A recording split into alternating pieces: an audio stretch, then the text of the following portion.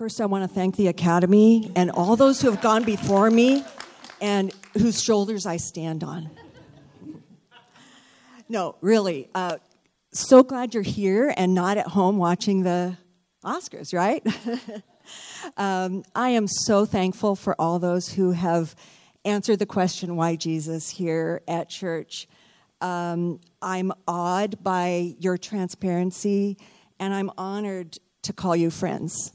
And I just want to know more about you, so let's have coffee. Hi, Spark Church family. I'm Nancy Loh, and this is my brief but spectacular take on why Jesus. I've always wanted to say that. Long ago, my little daughter said, "Mom, tell me again where you were born. It was at a prayer meeting, right?" "No, sweetie. I was born at the mission hospital in Asyut, Egypt, but it was during prayer meeting, so the doctor had to be called away to help with my delivery." I'm an MK, a missionary kid, and a TCK, third culture kid. I always squirm when I'm asked what my parents did and that took us overseas.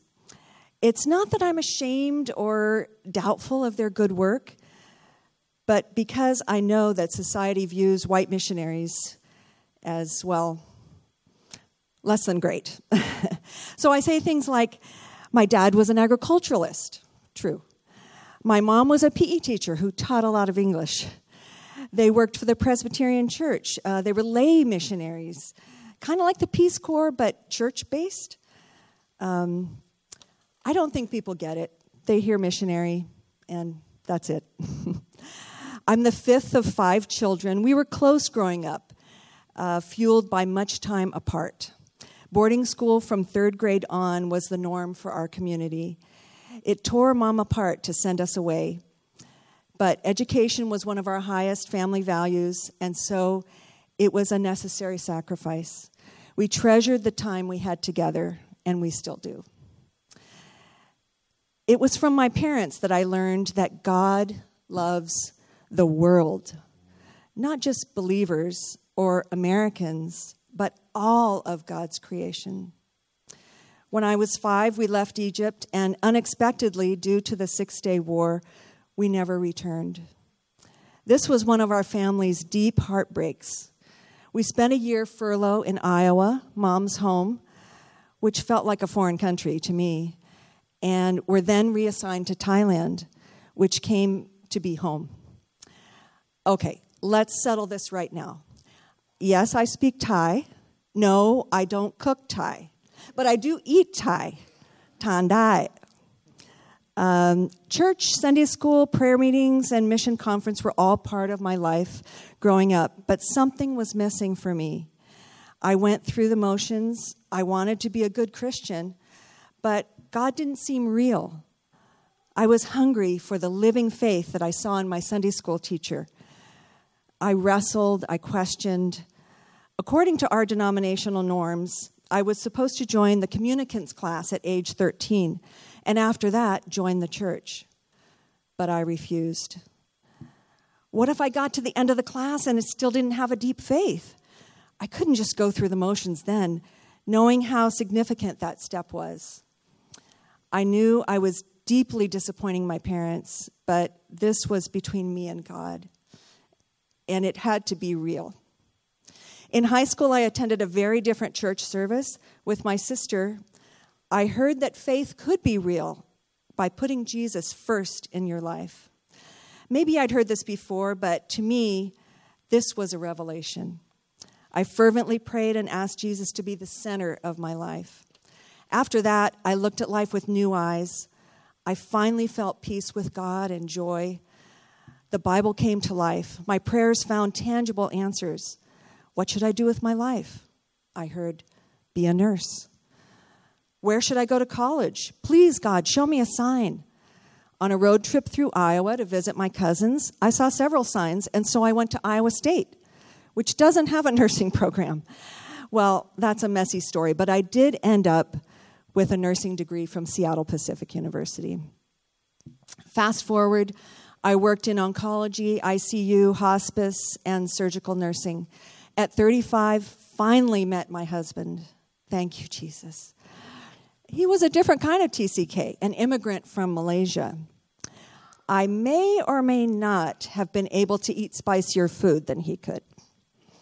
4 years later, finally carrying a pregnancy, I felt the unexpected depth and joy of mother love. 2 years after that, I worried that adoptive mother love wouldn't be the same and that wouldn't be fair to my younger daughter. But it most definitely was and is.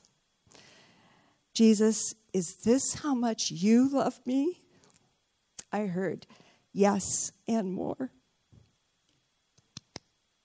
Fast forward, an imperfect marriage, imperfect parenting, imperfect faith, still Jesus.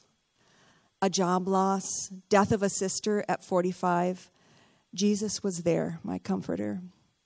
Another sister's cancer diagnosis, and then my own. Jesus, please don't let my daughters lose their mom at such a young age. I heard, trust me. Through that time, Jesus showed up with skin on. Meals, rides to chemo, gifts, notes, and even dog walks.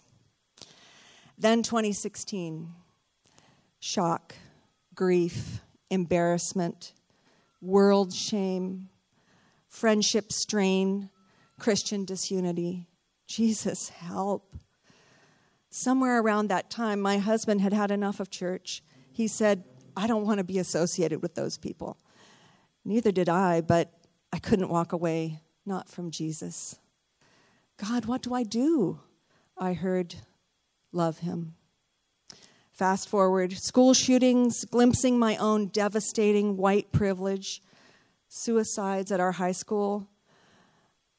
One by an LGBTQ plus teen finalized my decision to find another church home, but only if Jesus is first. I don't think Jesus wants children to hate themselves because of what they hear at church. I may be wrong about this, but I choose to believe God loves and accepts each and every one of us and made us the way we are.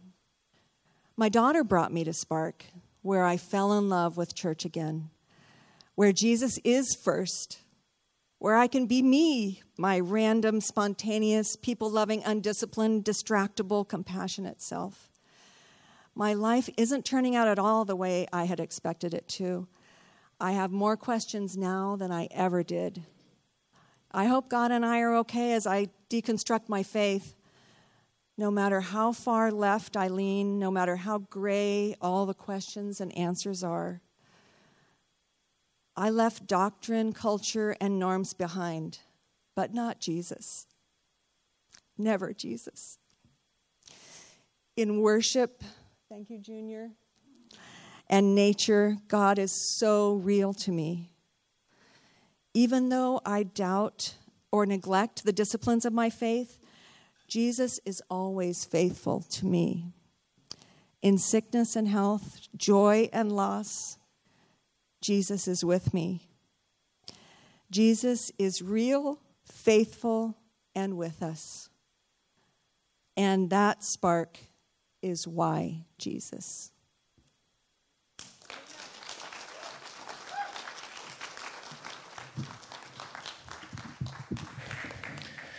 Thank you, Nancy. I love how you capture the totality of God, which is love. And we forget that, as you described. So thank you for that reminder. Hey, before I start today, there was big news this last, I'm getting touched up about it now. Big news on Friday about Silicon Valley Bank. And just wondering, by raise of hand, have you been affected? Do you know people who've been affected by the collapse of this bank, the 16th largest bank in America? I'd just like to see if we know people. And as I'm looking at, the answer is yeah. I mean, it's a bank that's here in Palo Alto. And maybe I got a little emotional because I went through Lehman,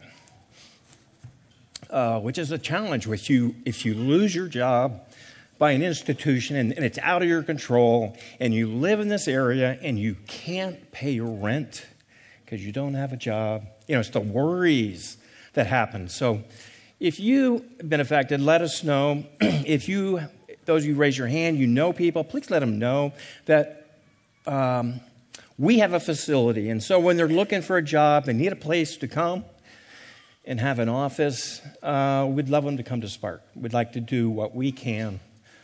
Not for the people far away, the people literally in our community. Because if we can't do that, then we're really not a church. So friends, good to be with you, that I can say those words and cry about it with you. And a special shout out to all of you that are online today.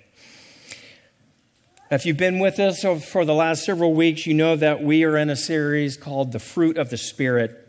And what we are discovering is that the fruit of the Spirit is just the virtues of Jesus. So that as we abide in the life that we find in Christ, we become sort of the people in the world who reflect God's goodness, His patience, and His love.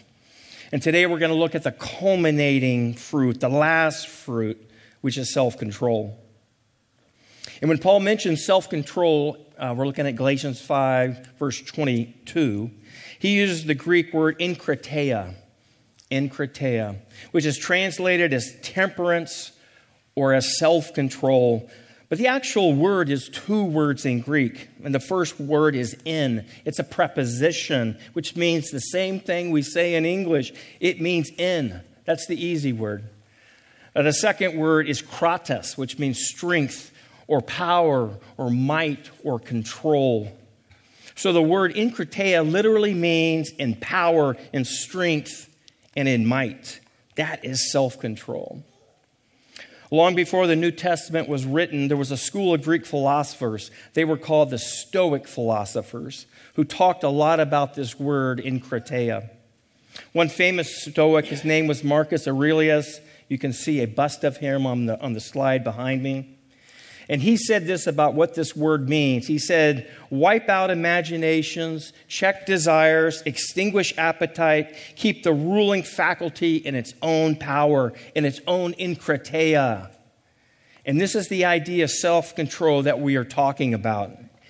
And it became real popular all throughout Greek culture. Stoicism intended to promote the idea, as Marcus Aurelius says here, that human desire was a perverse thing. And so ultimately, a desire needed to be extinguished with enkrateia, with self-control. And so often today, I think in Christian communities, we live not really with Christian ideas about self-control and desire, but with Stoic ones. The famous psychologist, his name was Sigmund Freud, he talked about desire as a fire that is without a furnace. A fire that is without a focus, that sort of burns at the center of our lives and pushes us. He says, in a relentless, unquenchable pursuit of pleasure. So with that desire, to that view, desire is not all that great, is it? It's a bad thing. It's something to get rid of. Another famous psychologist, Carl Jung, he talked about desire as a deep and unalterable energy within us, which imperialistically demands all of our attention. And with that view, 0 out of 10 would recommend that, right? Like, don't do that. And the writer Doris Lessing, she describes desire as a certain voltage within us, 1,000 volts of love, energy, sex, hatred, art, politics, each of them shaped by desire. But notice that these definitions of desire point to the reality that there's something wrong, something negative or absent in our desires, something that needs to be gotten rid of. And hear this again. This is a Stoic idea of desire and not a Christian one. In the Bible, we see that before sin ever enters the human story, desire was not understood as a fire to be extinguished, but it was a good gift to be stewarded through enkrateia, through self-control. In fact, if you think back to that first family in the Garden of Eden, Adam and Eve, they are put in Eden with a capacity to desire, and an infinite one at that, to desire God, to desire intimacy with one another, and also to desire the things they shouldn't desire. And this is so vital for us to remember. Even as they reached for the fruit of the tree they were not supposed to eat, they were exercising within themselves God's desire. It's a gift. And yet, in this moment, it's aimed at the wrong object. It's aimed at idols, maybe of significance, of status, of power, of upward mobility and knowledge. See, from a biblical perspective, the problem isn't that we have desire. The Stoics were wrong about that. The problem is training our desires to be oriented toward God and God's desires. See, the great theologian, his name was Thomas Aquinas, he said it this way, that our souls are inherently needy. We have apparent desire, and this neediness of the soul points us ultimately to God. Another theologian named Augustine, he says, our hearts are restless until they find rest in thee. A philosopher named Kent Dunnington, he said it similarly. He said, as human creatures, we are limited in every way but one. We have unlimited desire. And that unlimited desire is not something that is actually wrong with us. Just read Genesis. It's actually a part of how God wired you from the beginning. It's what it means to be human. Lately, I've seen this quite often with our 2-year-old grandson, Tucker, as he is becoming increasingly capable of sharing his desires. When he finishes something that he really likes, like a cinnamon raisin bagel with cream cheese, he will say, more, more, more. Or maybe when he gets chased by me all over the house, and at this point, my 64-year-old body is exhausted, and I'm literally bent over and breathing heavy, and he will look up at me and say, more, more, more. You see, more is a desire word, and all of us know about it. We want more love. We want more friendships. We want more God. We want more ice cream, and nothing is wrong with those desires.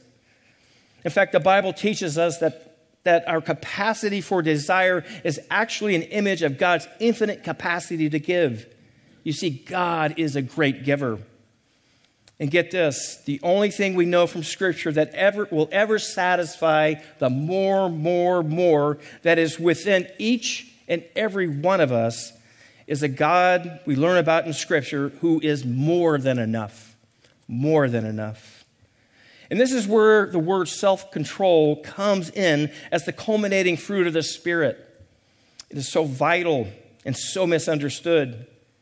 You see, self-control is often thought of as a no, just a perpetual no to our desires. But self-control is always about saying no to lesser desires in order to say yes to the greatest desire. And friends, we are currently in a period in the biblical calendar called Lent. It's a period of 40 days during which some Christians remember the events leading up to and including the death and resurrection of Jesus. And for some Christians, they choose to give up something as a spiritually motivated, voluntary sacrifice during Lent, where they just say no to something, just as Jesus fasted for 40 days in the wilderness. Maybe it's no golf, Robert. Maybe it's no chocolate. Maybe it's not going out to eat. Maybe it's not binging on Netflix. Maybe it's reducing your hours on social media.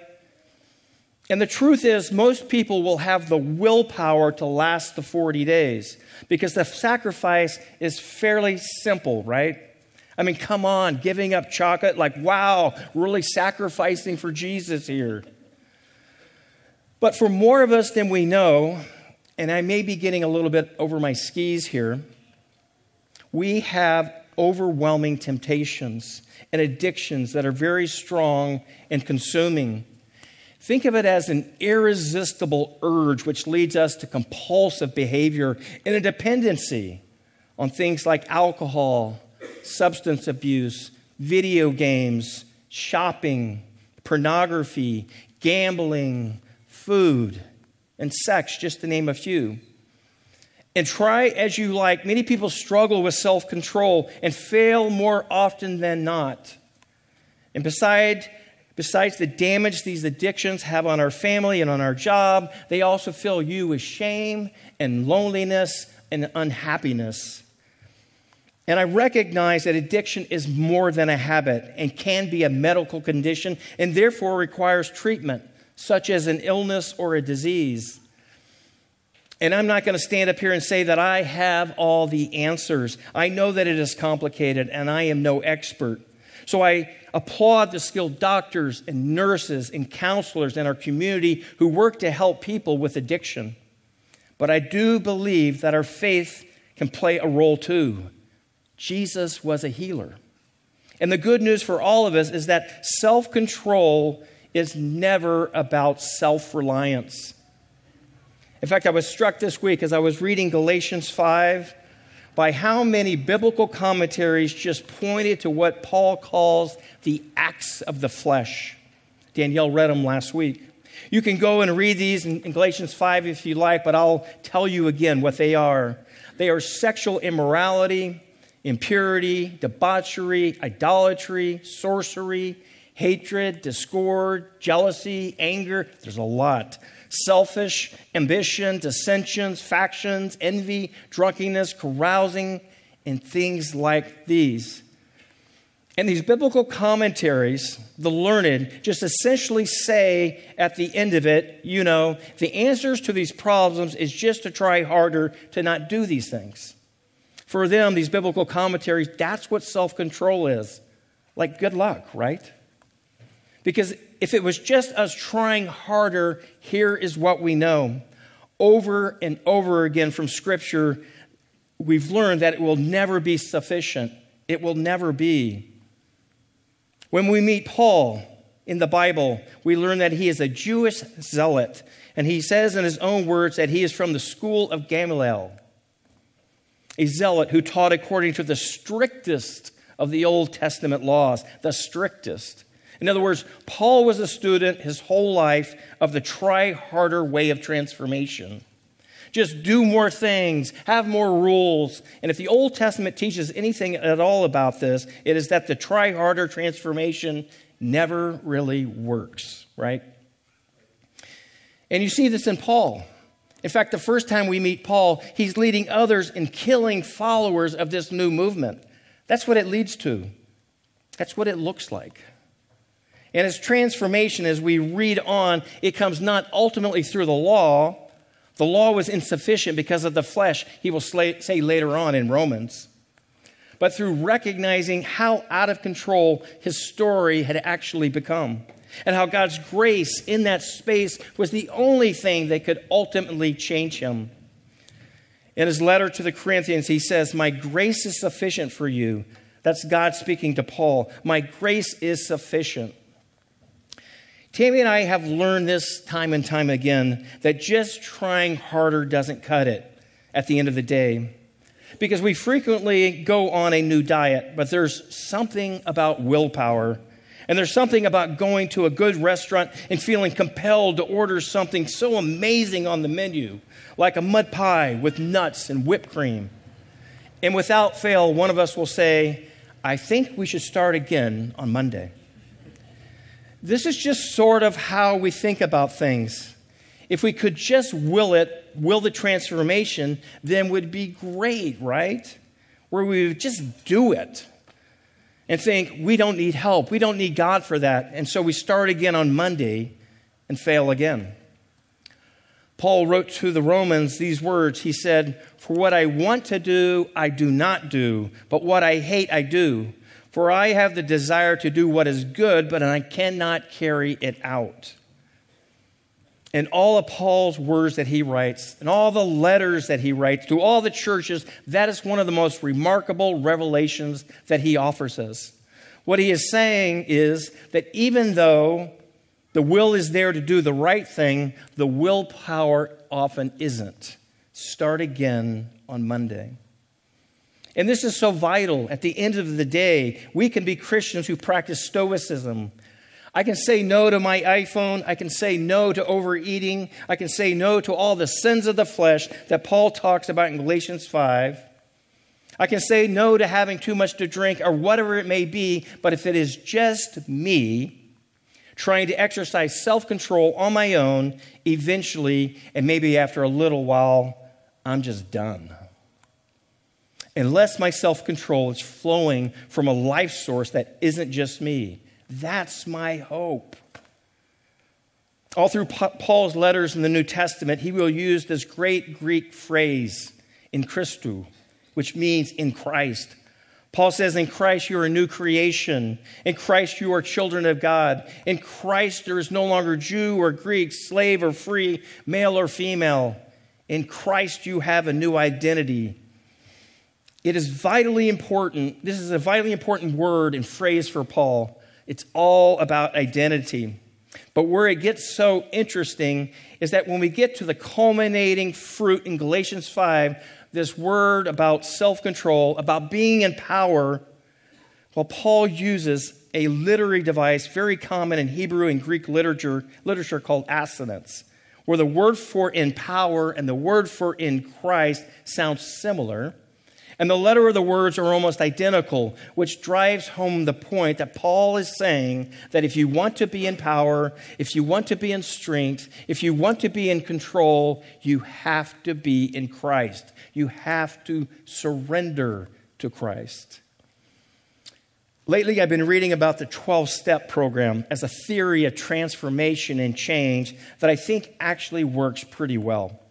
The 12 steps, as you may know, were invented in the church and borrowed, and now are a part of Alcoholics Anonymous, known as AA. And they're used as a way of cultivating self-control. And here's how.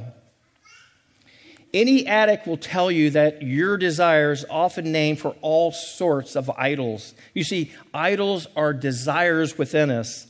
That's the biblical word for addiction. It's just idolatry. We all have addictions. We all have idols. It might be money. It might be substance abuse. It might be shopping. We all have something, and you know what your something is. But everyone who is in AA will tell you that the only way to gain self-control is to admit how out of control your life really is. It's counterintuitive. In fact, the first step of the 12 steps is to admit this, that you are powerless over alcohol and that your life has become unmanageable. And then the second step, you must come to believe in a power that is greater than yourself that can restore you back to sanity. See, the power in step 2 is recognizing that it is not just your own power anymore. It's a greater power. And for us in this room, it is the power of God. And then in step 3, you must make a decision to turn your life and your will and your desire over to the care of God. These are the first 3 steps. They're often referred to in shorthand as I can't, God can, I think I will let him try. Most of us know this. Most of us know that we can't on our own. Most of us know that God can. The question for all of us is, will we let him? Will we let God? I was reading this week about a wealthy and successful businessman named Roland, who 100 years ago had turned into a helpless alcoholic. He was arrested on several occasions, getting into all sorts of trouble with the law, but he always had money and resources to hire a lawyer and to just kind of cover up the problems. Eventually, though, one day he came to the end of his rope, and he knew that if he didn't do something, and in his words, he would end up crazy or dead. Those were his options. And he was so desperate for help that he went on a ship across the Atlantic Ocean to Europe in order to meet with a Swiss psychiatrist, the most famous psychiatrist, Carl Jung. I mentioned him earlier. For 1 whole year, he received care under Jung, and it was determined that Roland was healed, that he was ready. He was going to be able to go home. So he started to head for the ship and to get on the ship that would bring him back to the States. And guess what happened? before he even got on the ship, before he could even get on the ship, he was completely drunk. He went back to Carl Jung, the great Carl Jung, and Jung told him, "You have the mind of a chronic alcoholic. And in all my years, I've never seen a case as bad as yours that went on to recover." Roland said in a moment, he felt like the gates of hell had slammed shut on him. Anyone ever felt like that? He asked Jung desperately, "Is there no exception?" And Jung responded, "As it turns out, there was an old Reformed pastor back in the day." And he said, yes, there was one exception. And he said that here and there, alcoholics find what are called vital spiritual experiences. It happens when they find God or when God finds them. And he said, hope for you will be found there if hope will be found at all. Old Roland, as it turns out, found God, or more likely, God found Roland. And he went on to join this community of Jesus followers. He gave his story over to Jesus' story. He gave his desires over to Jesus' desires. He joined a community that was called the Oxford Group, which was eventually joined by a person named Bill W., and then Dr. B., and then it became known as Alcoholics Anonymous. And now Roland's life is the powerful reminder of those words. I can't, God can, I think I'll let him. Jesus is perhaps the best picture of what we have, of what self-control can look like. In the temptation story, the devil approaches Jesus 3 times. And each time you notice the temptation, it's right at the heart of some of the most common idolatries and addictions in the culture that we live in right now. Jesus is famished. He's been at this not eating thing for 40 days before the devil shows up, and the devil knows right where the chink in the armor is, right? The devil says, if you are the Son of God, then tell the stone to become a loaf of bread. And then Jesus responds by quoting Deuteronomy 8. And he says, it is written, man shall not live by bread alone. In this instance, when the devil talks about bread, he is talking about more than just what you make with a turkey sandwich. It's a metaphor for our material life. In other words, the idol here is to believe this, that you are whatever you have. You are whatever you have. The house you live in, the clothes you wear, the car you drive, the stuff you own, whatever is in the storage locker. For many of us, we don't have to go any further, myself included. This is the one. We live in a country who owns more stuff than any other civilization ever in the history of the world. And we are bathed daily in messages and ads and now artificial intelligence and algorithms that are aimed primarily at one thing, controlling your desires. You are what you have, so more. But for Jesus, the way of self-control here is centered on Deuteronomy 8:6, which says that man does not live by bread alone, but there's more to this verse, but by every word that comes from the mouth of God. In other words, it's not just to know that man does not live by bread alone that enables Jesus to resist, to have self-control in this moment, but it's a yes to listening to every word that comes from the mouth of God for help and for truth. Here's the truth about you. We are so much more than what we have. You are a glorious agent of God's revolution in history to make God's good character known in the world. You are more flawed than you can imagine. And some of you need to recognize that, myself included. But you are more loved than you could ever imagine too. Right, Nancy? You are capable of cultivating a life that is truly a beautiful life, sourced in self-control and connected to God's goodness, which is eternal, and His love, which never runs out. That is who you are. You are more than what you have. The second temptation for Jesus, it happens as Jesus is led up to what the Apostle Luke calls a high place. And he's shown all the kingdoms of the world, and the devil says to him these words, I will give you all their authority and splendor. It has been given to me. I can give it to anyone I want to. If you worship me, it will all be yours. And Jesus answered, worship the Lord your God and serve him only. And the temptation here, the idol here, the addiction here is to believe, as we often do in our society, that you are what you do. Sounds like Silicon Valley, right? We work so hard. We live at a fantastically fast and frenetic pace. So what does self-control look like here? Well, let me suggest that it may look like slowing down and being unhurried and having some space in your life. It reminds me of that N.T. Wright line that says, in order to catch up to God, you have to slow down. It looks like doing what Jesus is doing in the story, being out in the wilderness for 40 days, giving him time to think and to pray and to seek God. I think so often we live at this frenetic pace, and I think about what God is inviting us to. Maybe taking a Sabbath or spending time in silence.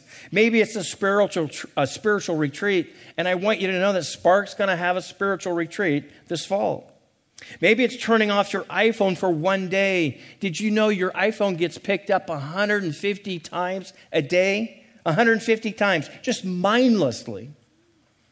And if this is really hard to do, maybe if you could just slow down just a bit, you might be able to say, you know what, God, I can't, but you can, and I'm willing to try. Finally, in the last temptation, the devil leads Jesus up to the pinnacle of the temple, and he says, throw yourself down from here. Now, if you just stop here, that's not much of a temptation, is it? That's like, not going to do that. But then the devil goes on and says, if you are the Son of God, he said, throw yourself down from here, for it is written, he will command his angels concerning you to guard you carefully. They will lift up their hands so that you will not strike your foot against a stone. And Jesus answered, he said, do not put the Lord God to the test. In this temptation, this last idol, this last addiction here is really common in all of us, I think. It's believing that ultimately you are who other people think you are. Acting in ways that implies actions like, let me impress you, let me dazzle you, let me gain your approval. Research today on social media, it shows that all of us are increasingly becoming approval addicts. More likes, more tweets, which cause things to happen in our bodies that actually makes us feel good about ourselves when that happens. I was thinking this week, what does it look like to have self-control in this area, in this addiction? And then I thought, and this may not be great for all of us, all of you, but I thought it might look like disappointing some people sometime in your life. Have you ever thought about that? Like you being okay about that, being slower to respond to email, not being immediately on your phone to respond to the text messages, or whatever it may be. The truth is, Jesus was a master, as it turns out, at disappointing people. Ever think about that when you read the Gospels? He was really good at it. He disappointed the Pharisees and the scribes. He disappointed the money changers. He disappointed Herod. He disappointed his parents. He disappointed his disciples who wanted to overthrow Rome. He disappointed James and John when they were debating about which disciple would sit on his right and who would sit on his left in the kingdom of God. Jesus, as it turns out, he wasn't living sort of as a pawn for other people's desires for him, for his identity and his purpose. Instead, he was living utterly committed to God's identity and God's purpose for his life. Jesus' greatest act of self-control that he ever shows, though, isn't in the temptation story. In fact, his greatest act of self-control is the one that will get him killed. As the temptation scene comes to an end, our scripture says that the devil withdrew from Jesus until an opportune time. An opportune time. We're all supposed to think, I wonder when that opportune time was. And as you read on, you understand that the opportune time is in the events that happen leading up to the cross. In the Garden of Gethsemane, Jesus will face the reality of pain that comes from abandonment, of those he loves and of his Father. And all the sin and all the brokenness of lived history rush in on this single solitary life. And it's painful, and it does the worst to him. But it's even more painful, I think, because for the first time, maybe in all of the Gospels, we see that maybe, just maybe, Jesus' desire and his Father's desire seem not to be one and the same. If you remember, Jesus is in the garden, and Jesus expresses the struggle that he is facing by praying, "If you are willing, take this cup from me." We're all supposed to wonder and to wait, what's going to happen next? Eternity in this moment is waiting on the edge of its seat, and Jesus finishes the prayer, and you know how he finishes it, yet not my will, but yours be done. This is perhaps the greatest act of self-control ever recorded, as Jesus surrenders his desire and his will to God's desire and God's will, and he trusts in the other side of that cross. On the other side of whatever that next day, that Friday will bring, where there will be hope, there will be life, not death, there will be joy, not sorrow, there will be good measure, not lack. Friends, I imagine some of you here today are struggling with self-control, struggling with an addiction that is out of control. Just remember, you can't, God can. And you may be thinking, I just can't stop. I've tried and I try, I want to, but I can't. And the question for you is, will you give God a try? Will you let him help you? We're going to go to a time of communion now. And as we go into it, I hope as you reflect on this sermon that you come out of it and just say, we're all just addicted people. Well, we are all addicted people. But what I hope you hear next is that God knows we're addicted people, and he loves us. And he will do anything for us, including dying on a cross, which is why we have communion to remember. For in the night in which he was betrayed, our Lord Jesus took the bread, blessed and broke it, giving it to his disciples, saying, "Take, eat. This is my body given for you. Do this in remembrance of me." Likewise, after supper, he took the cup, gave thanks, and gave it to them, saying, "Drink this, all of you. This is my blood of the new covenant, which is shed for you and for many, for the forgiveness of sins. Do this as often as you drink it in remembrance of me." Friends, we've got an amazing Father. God loves you. He sent his Son for you. The table is open to you as you come up. Just think about what he's done. And try to give space in your life so you can appreciate this more and let God help you become a person, a purpose, and happiness.